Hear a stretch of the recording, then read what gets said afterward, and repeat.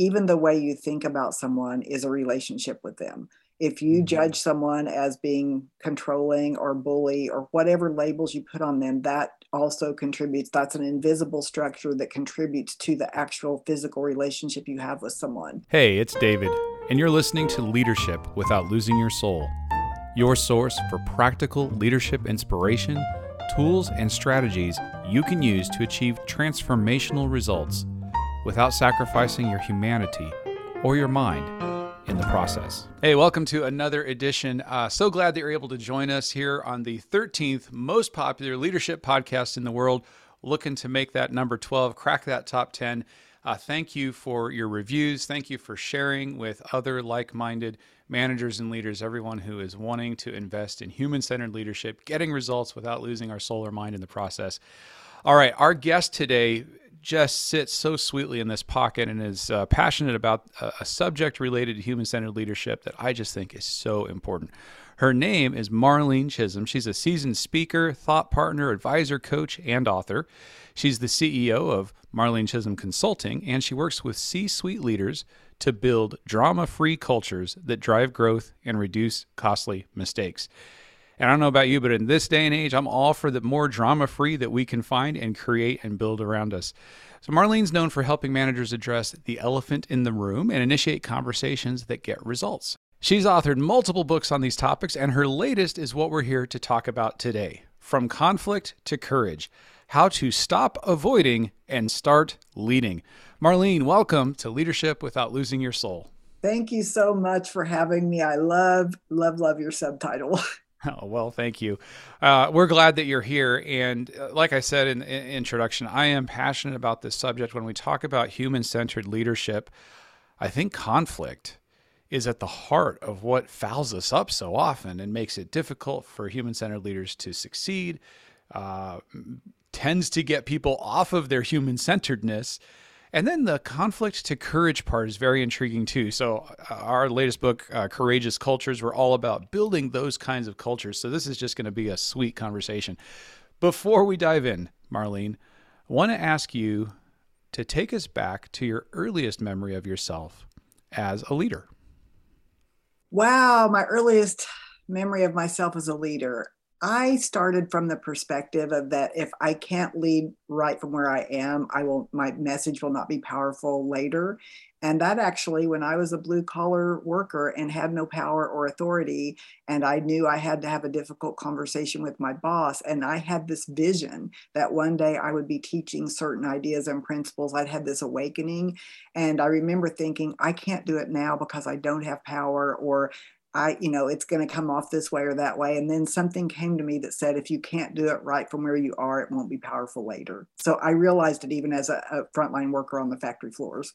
Very early in your career, that recognition that if I can't do it now, then these ideas, these concepts, no, I can't teach, I can't do anything with it if I don't do it right here, right now. That if it's a principle, it works in all situations and that it's universal.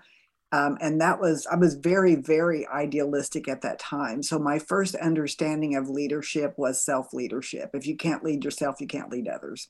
Yeah, absolutely. Fantastic. And I'm just thinking about the applications and the principle of that principle to everyone listening right now. You know, if you're ever finding yourself going, okay, well, when I'm in that role, I will. Well, is there an opportunity that you can or ought to be doing that right now, that there is an opportunity to exercise influence, to have the conversation, to fill in the blank? All right. Well, I love that intro, and that passion obviously has carried through your career. Why is this subject so important to you? You've written several books about it. It's the core of the work that you do. This idea of helping leaders create drama-free, to invest in healthy conflict, maybe might be a different way of saying it. But why is this subject so important? When I first started, again, it all comes back to the beginning. My mission at that time was, and the name of my business, the legal name of my business is related to it, but it was to improve communication and relationships everywhere. That meant starting with myself. And it evolved from that. And so I just think relationships, I don't think it, I know it. It's part of the value of our lives, and that without relationships, we can't do anything. And we use that term very lightly, but even the way you think about someone is a relationship with them. If you judge someone as being controlling or bully or whatever labels you put on them, that also contributes. That's an invisible structure that contributes to the actual physical relationship you have with someone. So it really started from this perspective of improve communication and relationships means that I have to be a lead from within first. And then it's about the tools and techniques and so on to elevate that. But it really came from a desire. And I think maybe if I even go deeper to say that, well, I came from a background where there was a lot of drama in my family of origin. And someone angry could mean the threat of your safety.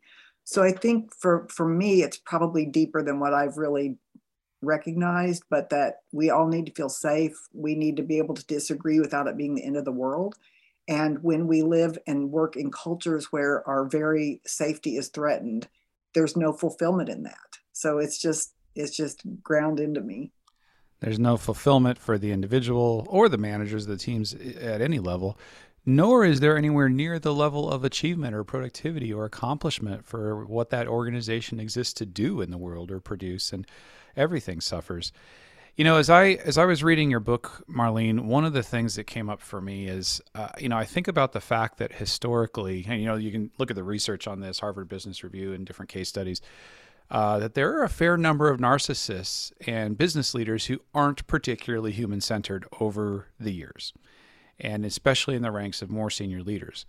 And as I was reading, I'm like, okay, why is this? And I think one of the reasons, at least I suspect, I have not done the research, but I suspect is because that they've got maybe a natural capacity for conflict that doesn't come as naturally to other people. And it's not healthy conflict, but they're more comfortable, or it doesn't cause the same level of discomfort for them, perhaps.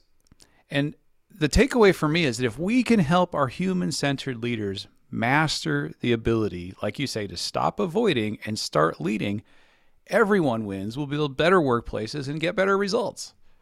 Well, I have a theory too that even aggression is a form of avoidance. And so there's someone I love. I think his name is Robert Greene, and I just listened to some of his work, and he says that we're all narcissists. It's just it's just levels, and I really like that because it puts us all in the level playing field.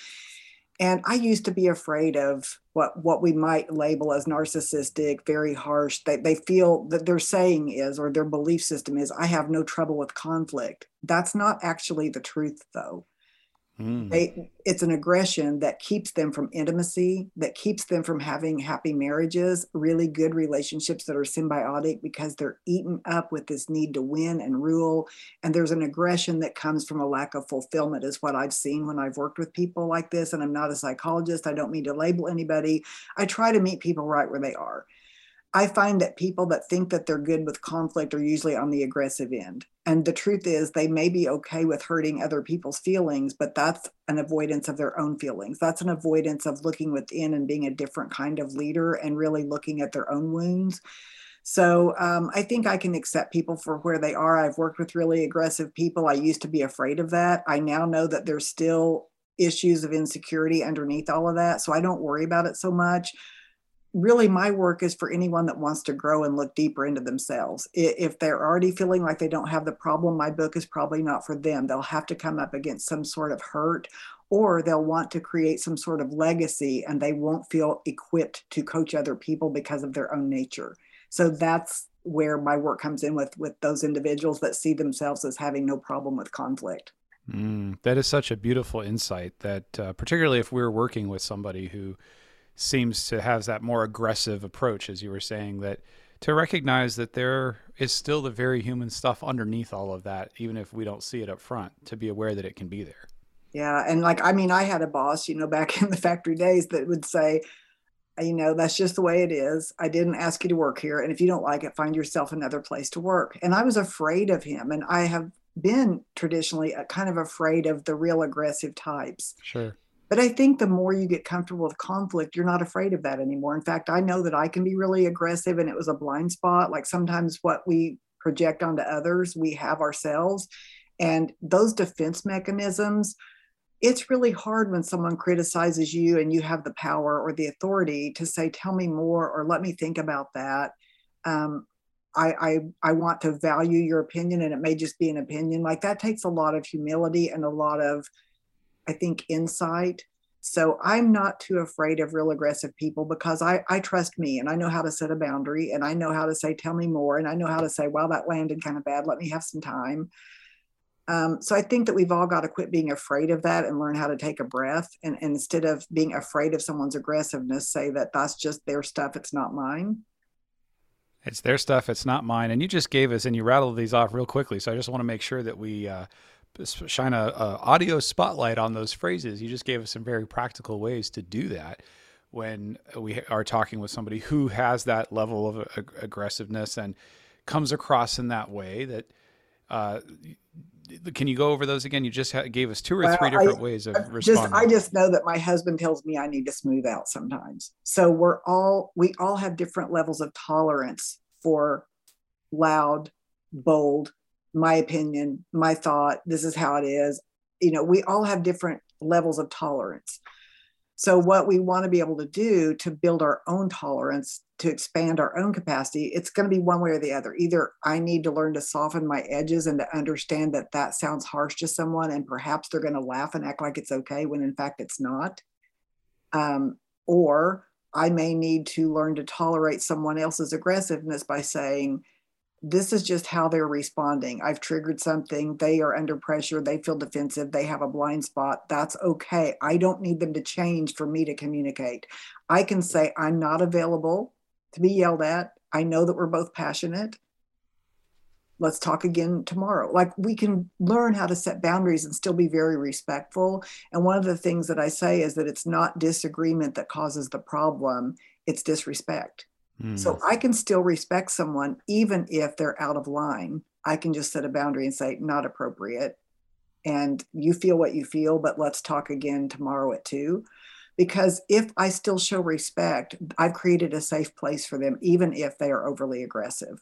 So that's how I look at it. And it starts to give the relationship a chance to grow, a chance for them to reflect, a chance for us to develop more confidence ourselves. All the good things that can come from doing that.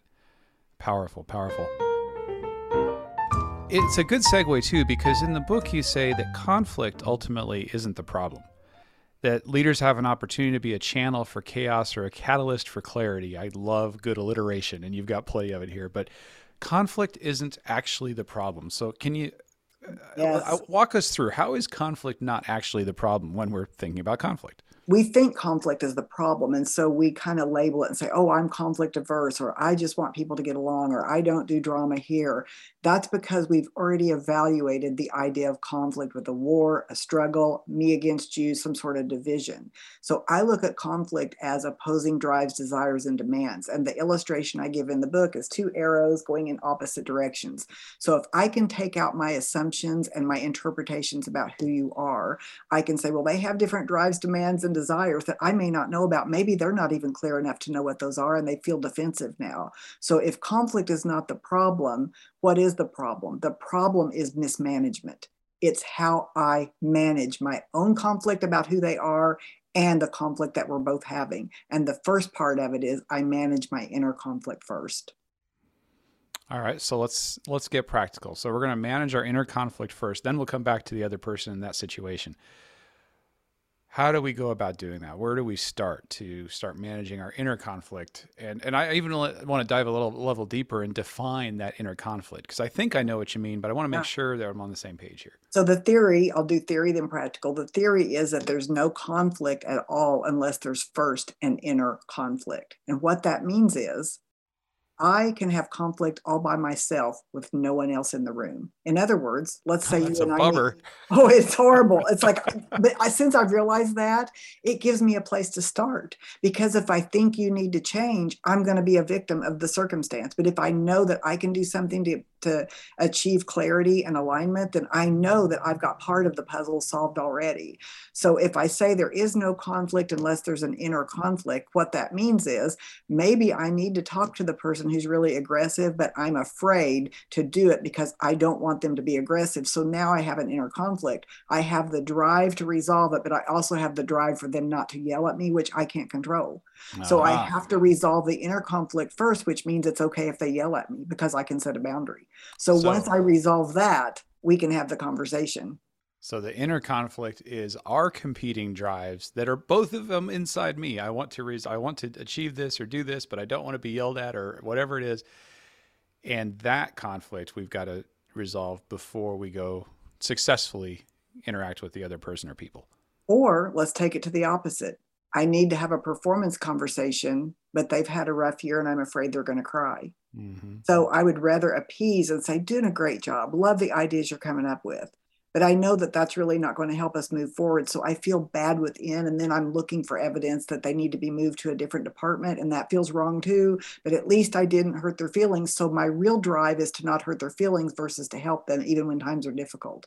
So I have to resolve, first of all, that they may cry, but that I trust my ability to nurture and support. And it's okay for someone to feel something. I don't have to kick them into the dirt. It's okay for them to feel, and it's okay for me to feel afraid. My real objective is to help them grow. So therefore, they may cry. I may feel stumped. We may have to recreate the conversation again the next day, but I trust me. So therefore, I resolved my inner conflict, and my main objective, the island I'm going to, is help them improve, thus helping the organization to grow. So my main objective is not about protecting their feelings. My main objective is to help them grow to where they can grow. Wow, that is so deep. And it strikes me that even in the, okay, I don't want to, I'm going to put it in quotes, hurt their feelings, even that can be avoidant behavior on our part, that it's really, I don't want them to think poorly of me sometimes. I love that you said that, because this is the lie we tell ourselves. I'm so empathetic that I just don't want to hurt their feelings. But if we dig deeper, it's how I feel when I hurt their feelings. Their feelings are hurt, but they belong to them. And I'm sensitive. Therefore, I'm taking on something that does not belong to me. On the other hand, those folks that are super aggressive are so low in other awareness that there's no inner conflict with hurting other people's feelings, because they've taken on an identity of a straight shooter, and they don't even realize what's in the wake of that. So there's a lack of self and other awareness that if I want to grow, my area is going to be something that has to make me desire to shave off those rough spaces. Like when I hear someone tell me I need to slow it down or soften it, it's really hard because I don't see why what I said bothered someone. It seems very factual to me. But people have different sensitivities. So the more aware we are, and to check in with people, how did that land? One time on a webinar, I said, I'm getting this feeling that you think I'm mean. And they said, well, you're very direct. But from my perspective, it's better to be honest and truthful about something that's mandated than to let people pretend that it is a choice when in fact it's not. So they saw that as a lack of collaboration. But what I was able to say is, but you're not collaborating now because the person you're trying to get to change thinks they have a choice when in fact they don't. So to me, being really honest, it's a skill set and it's an awareness. And I've learned that you can only be as honest as your own levels of self-awareness. If you're not self-aware of these patterns, you are being nice and you're appeasing in the name of teamwork and collaboration, when in fact it's tearing apart the trust.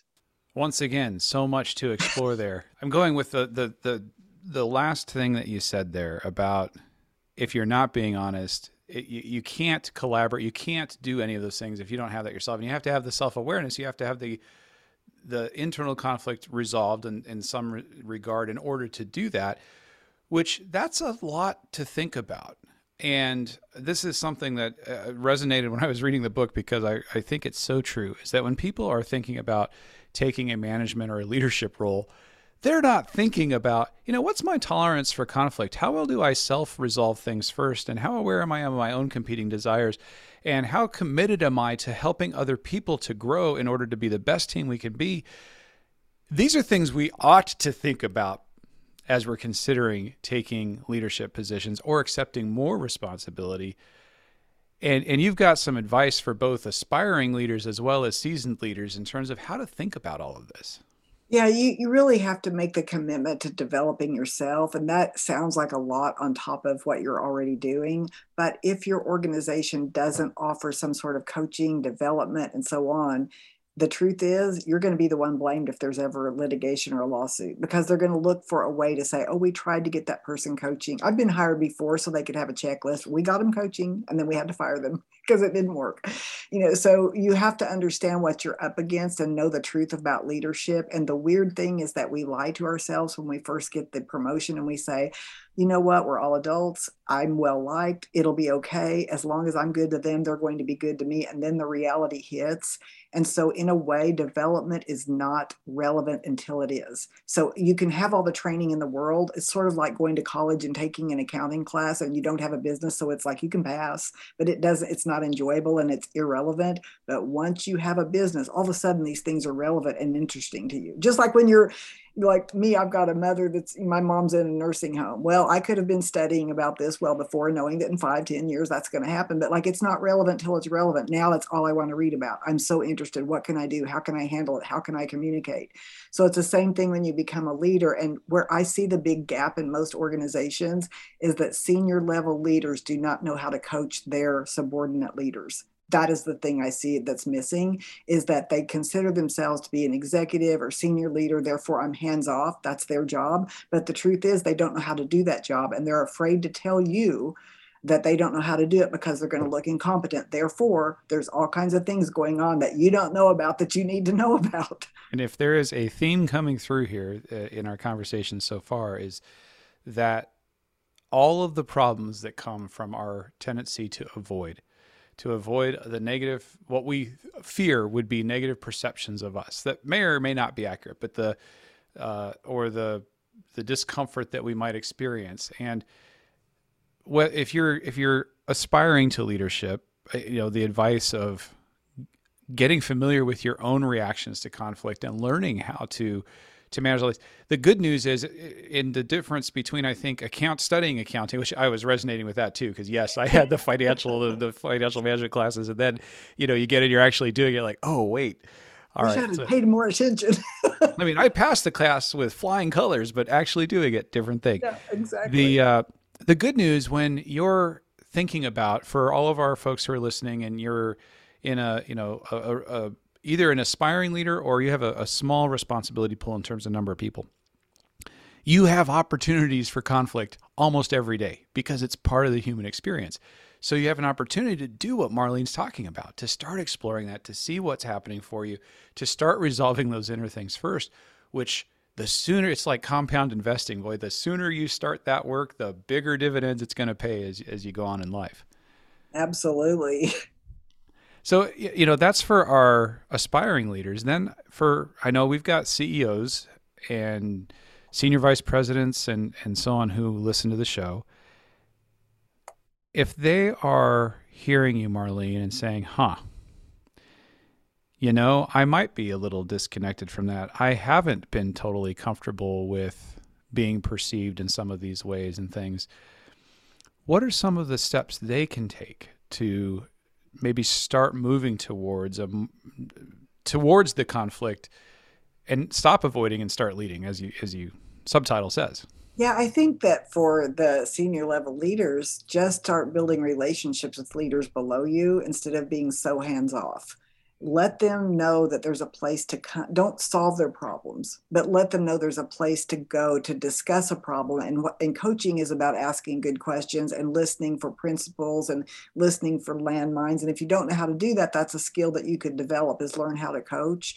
Look at your own value system and how that guides your decision making. You may not even be aware of it, but you're in a senior leadership role. Something like that has had to happen at some point. And so when middle level leaders or even director level, when they don't make great decisions, a lot of times it's because they don't feel like they'll be supported at the top. So that's a cultural issue. I get reach outs for workshops so often on they're not making good decisions, but the truth is it's because you're not having a conversation. I can give the workshop, but if you don't support their decisions, you've wasted money. Yeah. So I say get a clown and a pizza party, and that'll do more for you than a workshop. But truly, That might be that direct honesty that you were referring to it earlier. is, and it's rough sometimes. And I sometimes have to do that to get the attention, it seems like, because they've Yeah. already decided they know what the problem is. But Yeah. often the problem is there's no communication upward to downward. And Yeah. that is the real issue, not their performance. They don't feel like you are there to support them. Yeah. I've had those conversations with C-suite teams that are looking for, to bring in somebody to solve the problems that their managers have. And it's like, well, yeah, if you actually want to solve this problem, this is a us problem. This is all of us together for all the reasons that you just said. We're talking with Marlene Chisholm, author of From Conflict to Courage, How to Stop Avoiding and Start Leading. And we've had some very deep and intense conversation around this is an inside game. It starts with your self-leadership and resolving the conflicts in you. And one of the principles that you talk about that is, Marlene, is comfort is not a requirement. And for me, that one of the ways that I have said that for myself over the years and that I've coached and taught is that for leaders, particularly, I think it's life, but particularly for people who choose to take responsibility for self and others, it's not if problems, it's which problems. Which means, yeah, comfort is not a requirement. Discomfort's almost a reality if we're going to lead anything close to well. Absolutely. You're going to have to expand. So I always say, well, you're going to have to climb that mud hill anyway. You might as well start today because it's still going to be there. So just understand that just because something's uncomfortable doesn't mean you shouldn't do it. If we commit to comfort, then we're making a commitment based on what's easy. And all of our choices are based on something. Our choices are based on convenience. Our choices are based on being liked. Our choices are based on this will get me the next promotion. Our choices are based on what I want to do right now and what feels good today. Or our choices are based on decisions, and decisions are more strategic and they're more values driven. So we want to learn how to become a decision maker, then choices become so much easier. When you're talking about getting into, as we move from the leading of self into the leading of others, one of the elements that you talk about that I think is so important is clarity. Clarity and understanding. And the way that you say this, you can't change a situation if you don't understand it. And you can't help someone get what they want if you don't understand them. Which I just thought there's so much insight for our leaders there. Without clarity, there's no alignment. Leadership clarity helps leaders make aligned business decisions. Clarity and understanding. Can you walk us through what you mean by clarity and understanding? And then I'd like to dive into how can we ensure that we are achieving and providing the clarity that we so desperately need. Okay, this is good. This is rich. So I want to talk about clarity first. And I've used this concept of clarity in all of my books, including Stop Workplace Drama, which is my first commercially published book. And I call it the language of the island. And I make a distinction between clarity as a general principle and leadership clarity. So I want to make that distinction. So when I talk about clarity, I talk about 3 points of reference. There's a little guy in a boat and he's heading to an island. So point A is the boat, that's the situation. The island is where we want to go, whether that's this month's sales, whether it's half year mark, what do we want to achieve, or whether it's an employee's performance. We're always at point A or going to point B. And so what happens is there's an obstacle always. The bigger the gap, the more potential for drama. The obstacle is a shark, and the shark is between the boat and the island. So we're always trying to get to the island, and whatever that island is, that's our outcome, but there's always obstacles. So we want to understand clarity. And the first part of clarity is, well, there's situation, but there's really, what do I want? Whether that's possible or not is irrelevant to the clarity of what I want. Now that involves telling the truth about what I want and why I want it. But until you can say what you want, for example, let's take this on the standpoint of the middle level or frontline leader. They've got an employee complaining. The question you really try to find out is, what is it that you want? Because what that conversation is going to be is, so-and-so didn't do this or that, and I'm unhappy about this, and it wasn't fair that they changed the schedule. Your role as a leader at this point is to say, I hear you that you're unhappy. What is it that you want? And I will guarantee you, most of the time, you will never hear what they want. You'll hear, let me tell you what else happened last week. Or you'll hear, let me tell you why it's not fair. And now, if we engage in the conversation about whether it's fair or not, we just took a distraction to the left hand island called why it's not fair. And now that's what we're talking about. So the leader's job is to maintain clarity by talking about end result, what do we want? So that's the idea of clarity, is if I don't know what I want, I can complain all day long, but I haven't been able to articulate, this is what needs to happen. I can say, you never take out the trash. You don't care about me. You're so inconsiderate. This happened 5 times. Let me tell you about how this has happened to me and what it's wearing me out. I feel sick from it. In fact, I've got a broken back from taking out the trash. I still have not said, I need you to take out the trash once a day at 3:00. On that note, Marlene, as we're getting that clarity about what the other person wants, and certainly we should have clarity around our own as well. I'm curious, do people ever answer that question? I'm asking this hypothetically because I know I have answered it this way for myself, but sometimes the answer to that question is, I don't want you to do anything. I want you to hear or validate or understand my perception of the injustice or what have you, and acknowledge that it was there. And that's go clarity. Deal with it. Then say thank you. Like sometimes I'll say, are you wanting to vent or are you wanting ideas? Yes. Are you wanting me to coach? Because if you want to vent, I can do that and I can be open to that and hear you and say, I hear you. I see you, right? And if that's all they want, sometimes people are like, wow, there's nothing else to push against because I was heard. So yes, that's clarity. If all I want is to be heard, I can do that for you. I hear you. Now, going further, I could say as a coach, what choices do you have now? Because that's really the next step. Because you've given me what you said you wanted. I gave you the listening. But if it's still unresolved, the story that's been resolved no longer needs to be told. So if it's not resolved, it's going to keep being told. So the question is, what are your choices at this point? Yes, you were victimized. Yes, you were done wrong. There was an injustice, fact. Now, what choices do you have? Because that takes you out of victim mode. So that's my thoughts and ideas around clarity. And it's complex in a way, but it's also very simple. And the way that I talk about leadership clarity, which I think is missing at every level, leadership clarity is I can clearly articulate the situation, the desired outcome, and the obstacles, real or perceived. So it's still boat, island, shark. But here's where I find the clarity missing when someone's calling me and wants help. They have already decided, like I've said, they want a workshop, they need a program on trust, they want a program on leadership identity, they want a program to solve the problem, which I call getting stuck on the rock called how. We're now on this rock called how it's going to happen instead of what's really happening. So what I'll say is, that's great. You may need that. Here's a question. What's happening that should not be happening? I just got off with a client that said, where there's no sense of urgency. And I said, so great, that's very general. What is happening that should not be happening, or what is not happening that should be? Well, when we get a phone call with a request for bid, they're putting it in the database and then texting and spending all kinds of time on administrative versus a phone call that would book the business. So what is happening that should not be happening? What's not happening is they're not getting on the phone immediately. So now we have our first step. We don't need a big workshop about that.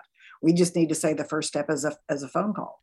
And can we just pause there? Because I think you've identified something that's so important, that as leaders, we take whatever these observations are that we're not even sometimes aware that we're making these observations, and then we interpret it and label it out. They don't have a sense of urgency.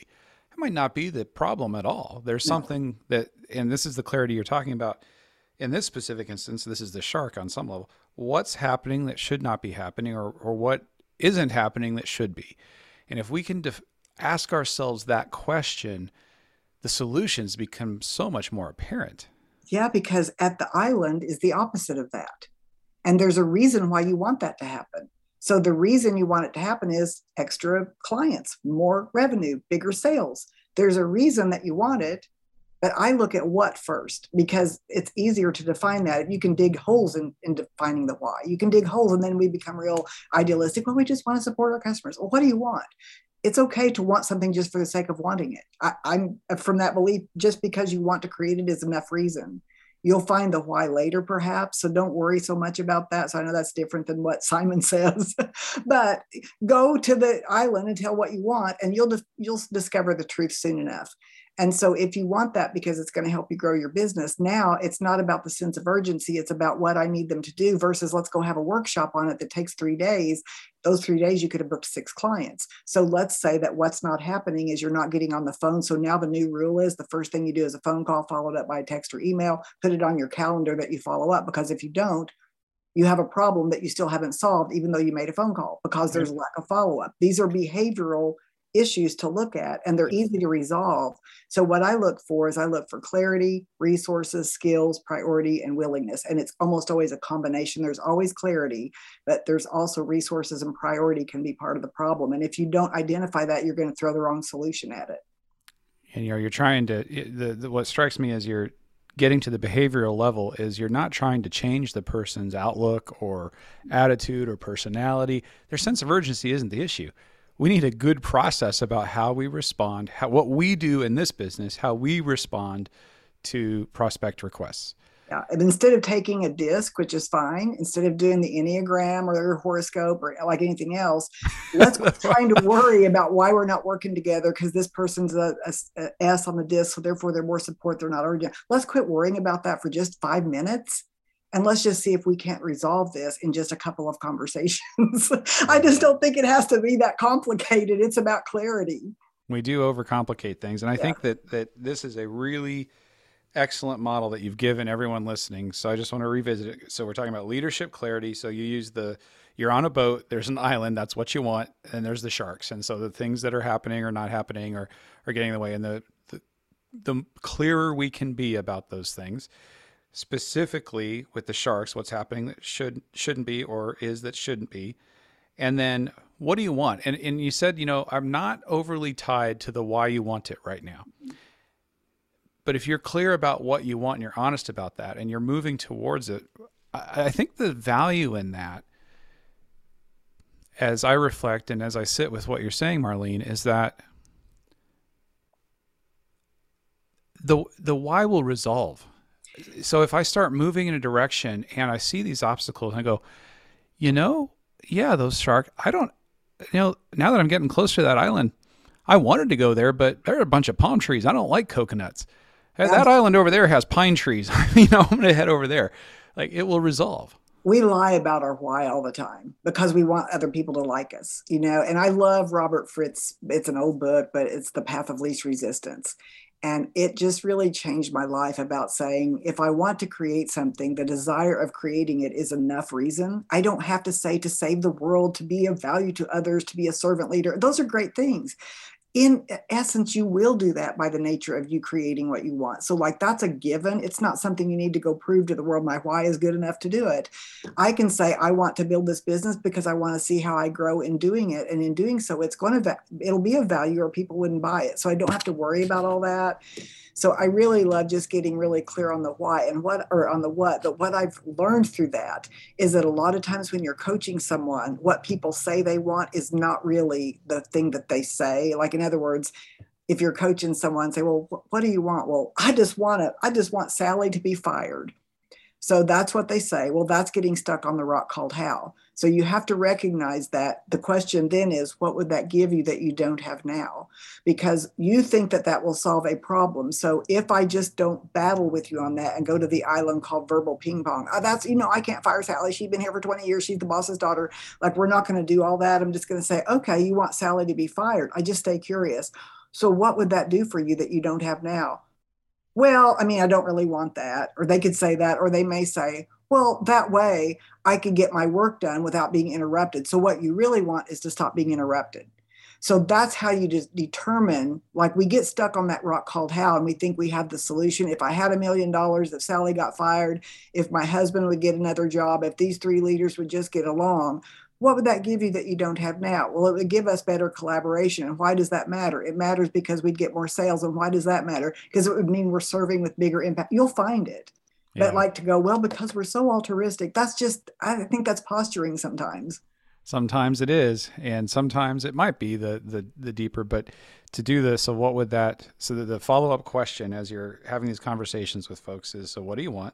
If it's feeling like there might be something else, or it's like, okay, wait a second, that's a how, not a what. Mm-hmm. And what would that give you? What would that do for you? What would that change that isn't the case now? And frequently in that, you'll start to get what's actually meaningful and important, and you can work together to solve. And it's almost always emotional, which we don't like to think business is like touchy feely and emotional. But in the end, it's about the experience. It's about the joy. It's the soul's purpose. It's something in it that makes you achieve something that is meaningful to you. And if that's collaboration, let's face it, that feels good.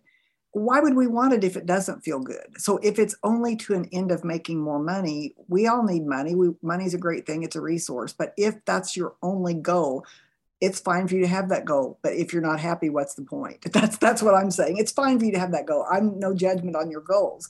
But if you're miserable, you lose your life in the process, what's the point? What's the point? Yeah, absolutely. All right. So gosh, so many good conversations here. The follow-up from the coaching. So what do you want? If that's weird, what would that give you? What would that do for you? What would that change that isn't there now? And then once you have clarity there, the second question that I want to call back to, it's been a few minutes since we went there, is what choices do you have? What is your choice? Because when you find your choice, you find your power. And when people say, well, I don't have a choice, what you need to interpret that is, I'm a victim of circumstances. I have no choice. I have no choice but to show up late because I had no choice but to answer the phone. I have no choice but to stay in this department because I don't have a degree, and I don't have a choice to go get a degree, and I don't believe there's anything else out there. So the victim's cry is I have no choice. So what I try to help leaders to do is to coach to choice. That's coaching to empowerment. What are your choices? What you'll find is you'll go to the distraction island on that question. Let me tell you what else happened last week. No, I understand. I understand you're unhappy and you said what you want. Now let's talk about choice. Because when you find your choice, you find your power. And choice is often just the very next right step. Would you be willing to check into the college degrees? Would you be willing to train with Marissa? Would you be willing? It's all about what you're willing to do to take that next right step, because victims never see a choice. All they see is sharks, barriers, and distractions. So your job is not to get wound up and try to want it more than they do. Your job is to look at the light in their eye when they see their choice and they get excited. Now you're onto something because they've taken control of their life again. Yeah, that's what empowerment's all about, is truly helping people to recognize and own their own ability to choose in different circumstances. And, I think of situations like an edict comes down from senior leadership that maybe we didn't support. Maybe the team was not on top of this one, or in terms of that it didn't go with the option that we liked. So, all right.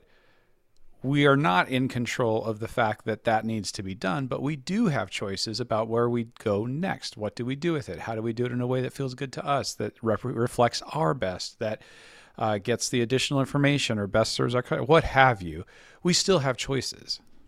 Always. And I get people, I'm on LinkedIn a lot because I've done some work with LinkedIn on the LinkedIn Learning platform. I have like 5 different video type programs, but I'll get people reaching out to me and like on the back end, and they'll say something like, oh, this is what the problem is. And it's my manager and he doesn't support, and it's this and it's bad and it's that. I've tried this. I've watched your course and it was great, but I haven't been able to do this or that. My answer is look for another job, because if you can't control anything in the culture, if that's truly the reality, which it might be, I'm going to trust that you know your culture. I don't know your culture, but if this is how it is, if you've tried, if you've used these techniques, if you're hitting a brick wall, why do you stay? Tell yourself the truth about why you're staying. Because if you think that you have skills, if you think you have something to offer, there's lots of places to work, especially nowadays. You can work from the comfort of your home a lot of times. Talking with Marlene Chisholm, author of From Conflict to Courage, How to Stop Avoiding and Start Leading. Marlene, I got a couple more questions here for you before we have to tie things up for time. But before we go there, can you tell us where we can connect with you? You mentioned LinkedIn. Where can we find you? Where can we find your book? Yes, you can. My website is marlenechisholm.com. CHISM is the spelling of the last name. You can get my book at Amazon. It's on Book Depository if you're international. You can get it like if you're in China or Japan, they've got it figured out there, so you can get it there. All right. So I just want to encourage you. There is so much, listener, there is so much in this book, From Conflict to Courage, that can help with all of the topics we've been addressing. And excuse me, again, we have only begun. There are chapters here about dealing with high conflict people, disruptive people, and your negativity people, your game players, your excuse makers, all these sorts of folks. You've got resources, practical ways to help and address those. There are two sections I want to kind of close us with. And the first one is our own anger. Because you have an approach in discussing and talking about how we're dealing with our own anger. What's the proper place for it? How do we manage it helpfully? And I think that's an important topic if we're being realistic about with human-centered leaderships. Humans get angry. I know I do from time to time. Yes. Well, and I say, when we're angry, first of all, knowing what happens. When we get really triggered and like there's a little anger, irritations and anger, but like really angry, like you blew up and like, wow, where did that come from? That's not who I am. No, of course it's not who you are. But if you understand how it works, and obviously I've had anger issues or I wouldn't know this stuff, right? If you know how it works is that when you get triggered, no matter where the trigger comes from, your prefrontal cortex, your thinking brain shuts down. Your survival brain kicks in at the back of your head. It's your survival mechanism. And what happens is however you interpret it, that will seem like the absolute truth to you. And you will feel the energetic urge to take immediate action, whether that's punching someone, whether that's slamming your fist down, whether that's deleting a relationship, all caps emails. You'll feel so justified and you'll be like, I will not regret this. I'm done. I've been run over. So anger is not the truth. You've got to know this. It's not the truth. It is the fuel to get you there. And what I mean by that is it's an attention-getting mechanism that says something got my attention. And what it probably means is there's a low level of awareness of when it was building. Something happened, a boundary got crossed. I got triggered from past programming. There's something that happened that's not okay with me, but I'm going to interpret this as I need to take action, but not right now because I need more information.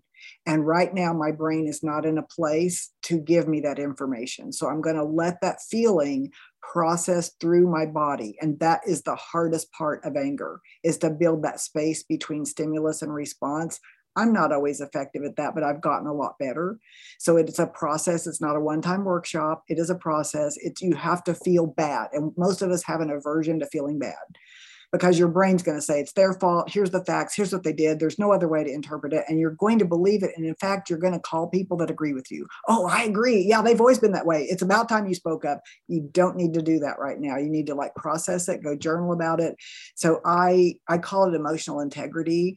And so the first one is to take ownership of your experience. Stop blaming someone, even if they did something. Those are facts, but you take ownership of the way you felt and responded to it.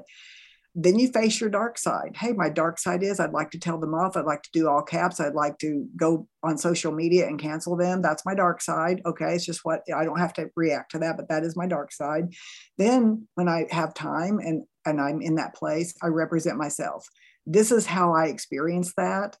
And then I need to decide, do I need to set a boundary? Do I need to ask for what I want? Do I need more awareness the first time I start to see those triggers? Like if I'm interrupted 4 times, maybe it's okay the first time, the second time I got a little irritated, the third time I started thinking about, the fourth time I was furious, and the 5th time I blew up.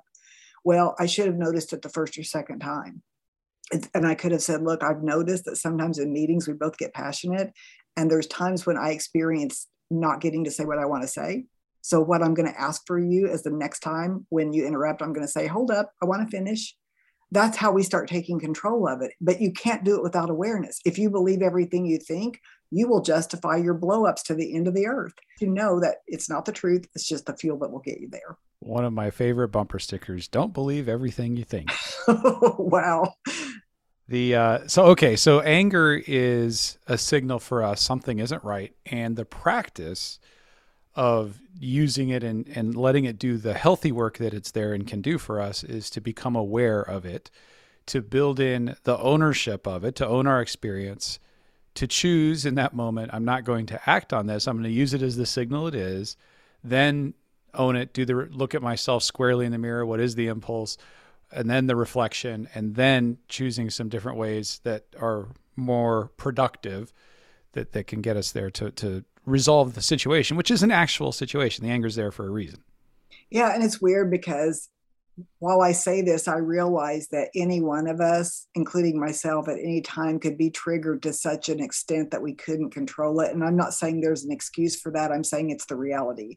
So, not to bring up a lot of controversy, but like the Chris Rock slap, Will Smith, Chris Rock, so many opinions about that. But I come from the place of saying, oh my God, I hope I never do anything like that. Instead of, oh, he should have, and I'm not going to excuse it. And it means I didn't go into all that because the reality is I don't know what I'm capable of under certain stress, duress, world events. I don't know. So I want to give enough grace to say, I am never the know-it-all. I'm always the person that says it could be me too. And it doesn't excuse it. It just reminds me of our humanity, that we need to be aware that right now in this volatile time, we're all getting triggered in ways that we never expected. So I think leaders just need to really, really practice and work on emotional integrity. So we'll tie a bow on emotional integrity and processing our anger. The final place I wanted to have you take us here, and I think you just hinted at it in your approach to dealing with the interrupter, is in chapter 7, you talk about a model for initiating and guiding healthy conversations that inspire and support. And so I thought that'd be a good place to wrap up our discussion and hopefully get everybody out there to get a copy of From Conflict to Courage, How to Stop Avoiding and Start Leading and start taking some of these steps ourselves. So I'm going to give you the last word here, Marlene. If you could walk us through this model for initiating and guiding healthy conversations. Yeah, the book was, my original intent for the book was to be one on difficult conversations, because I've been doing a lot of training in that, developed a model that's actually a blueprint. And with that said, the blueprint holds within itself the skills to use separately. The reason I put it together in a blueprint is that if we've allowed a problem to go on for so long, we generally have to have that sit down meeting.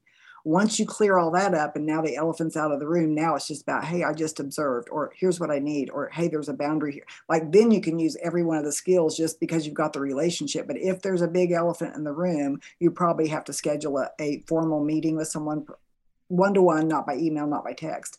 So the first part, it's divided up into actually 3 sections. The first section is leadership clarity. The second section is employee clarity. And the third is the follow-up and accountability. So the first section is the part you do before you ever utter a word, and part of it you do out loud as well. But the first part of it is determining your end result, your island. What's my intention for the conversation? And I view an intention as a goal with a soul. In other words, it's not just about increasing our sales numbers. It's about you becoming the salesperson you can be, or it's about you becoming the leader you can be. It's not just about me getting the award at the end of the year that we did the best in the department. So it's a goal with a soul. I decide, and what that requires of you, to be honest, is to let go of all the inner conflict and division that you already feel toward that person. That's the hardest part, is to get a real clear intention, because once you state that intention, that is your North Star. So it's my intention for this conversation is, and then it's about what I've observed. In other words, what's happening that shouldn't be happening. And then it's what I want and what I don't want, so that we clarify that totally. Like, I don't want you to think you're in trouble, or I'm documenting to fire you. What I do want is for you to understand the importance of this and how I can support you. And so how this affects the business, we start to talk about the business relationship to this issue, because what I find is that most leaders don't train employees to look at the business case for why we want collaboration, why we need you to be inclusive, why we need you to use the phone instead of documentation. So the business case for it. And then after that, like, it's like once you've done this prep work, you look at your own willingness. Where's my desire not to do this? Am I willing to, if they scream, if they yell, if they walk out, am I willing to deal with that? And so you get your own clarity, but that's also how you start that conversation. And you also, in that prep phase, you do think about what might they say, but you don't really kind of come up with back pocket things like, I'm going to say this if they say that, because that's really not going to make you open to what's being said in the moment. And I always say the solution will come through the conversation, not before it. So you have to be in the unknown, and that's hard for most of us. So the next part is the employee clarity, when after you've said these things, my intention for this conversation is to talk about how we can increase our sales numbers and how I can support you in doing that. What I've observed is you're not documenting, blah, blah, blah. And now what I don't want is you to think this is some sort of effort to get you gone or move you to a different department. What I do want is to be that support to you, and you to be honest and open with me, because here's how this is affecting our whole team. And so I'm willing to share this with you. And so I want to ask you, walk me through what your experience. And now I'm listening.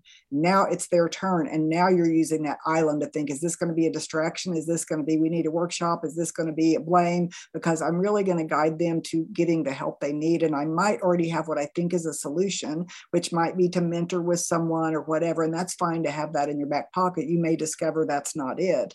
But once they walk you through, you're going to be listening for clarity, resources, priorities, skills, and willingness. And willingness is what I call the fulcrum point of change.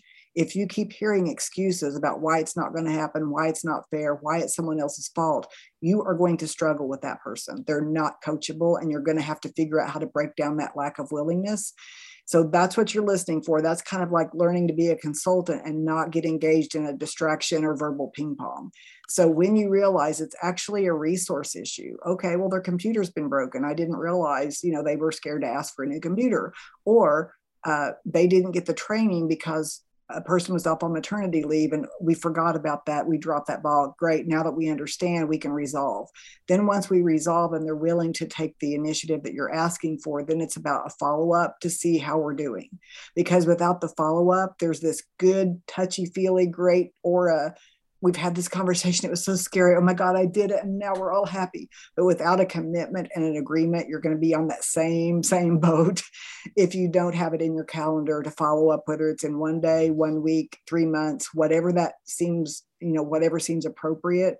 So that's the whole concept. And the book is full of examples and the outline as well as the skill sets within that. Such a powerful outline. Yeah, around here we call that schedule the finish. You got to schedule the finish to make that whole conversation worth it. And, strikes me as you're discussing, like approaching it with curiosity and walk me through that and getting their experience on the table. They may have a good insight that we hadn't considered that's maybe better than or a solution or a problem that needs to be resolved. And it's not an accountability conversation at all. It's a growth conversation for everybody because we've approached it this way. So just recapping, starting the model for initiating, guiding healthy conversations, we're going to start with my intention is, and that's your goal of the soul, what I've observed, what I want, what I don't want, and then inviting their experience in, having the discussion, and then setting that commitment, that follow through, in our language, scheduling the finish, to make sure that we're translating all that conversation into positive results. Yes. All right. There's certain skills and nuances, of course, there's a lot to it really in practicing it. But I find that when people at least have the skills and the outline, that helps tremendously with the anxiety that's provoked sometimes by not knowing even where to start the conversation. And, if you start a conversation by saying, hey, would you come into my office? Already someone's on alert that they're in trouble or that they're going to be documented for some reason. But if you say, hey, my intention is to talk about, now all of a sudden there's a focus. And if we get off chart, well, listen to what happened last year when we reorganized. Well, I understand, but our focus is to talk about X, and we can talk about that in a separate conversation. But it's what keeps you in charge of the conversation versus getting hooked into the verbal ping pong. Marlene, this has been such a rich conversation, and the goal of the soul, if I had to leave with anything right there, so I think what you were just saying, that intention, if I can get really grounded and clear about that intention, the North Star, you called it, that anchor, that however the propeller, I don't know what language choose the metaphor, but that keeps us on target. And the rest we can see our way through as long as we're aiming and staying on course for that. I don't know if you've ever heard of this saying before, but it's something that really has struck with me. And it's from Gary Zukav, more of a new age writer. But he says that if you don't know your intention before an interaction, you'll know it afterwards. So if I think I'm just trying to help you, but it comes off as really harsh and there's this blow up, I might have had an intention to kind of get back at you. And I didn't realize that was underneath some of it. So you have to really clean it out. You have to be really pure. And that takes a level of vulnerability and courage. Words that keep coming up on Leadership Without Losing Your Soul. Marlene Chisholm, thank you so much for being a guest. Listeners, choose to move from conflict to courage. Stop avoiding, start leading, get clear on your intention, find that goal of your soul. And Marlene, thank you so much for being a guest on the show. And this has been an incredibly rich conversation. So appreciate it. You have given us so much. I just am very grateful. If you had to do in one sentence your last bit of advice for people who are on this journey, what would you suggest?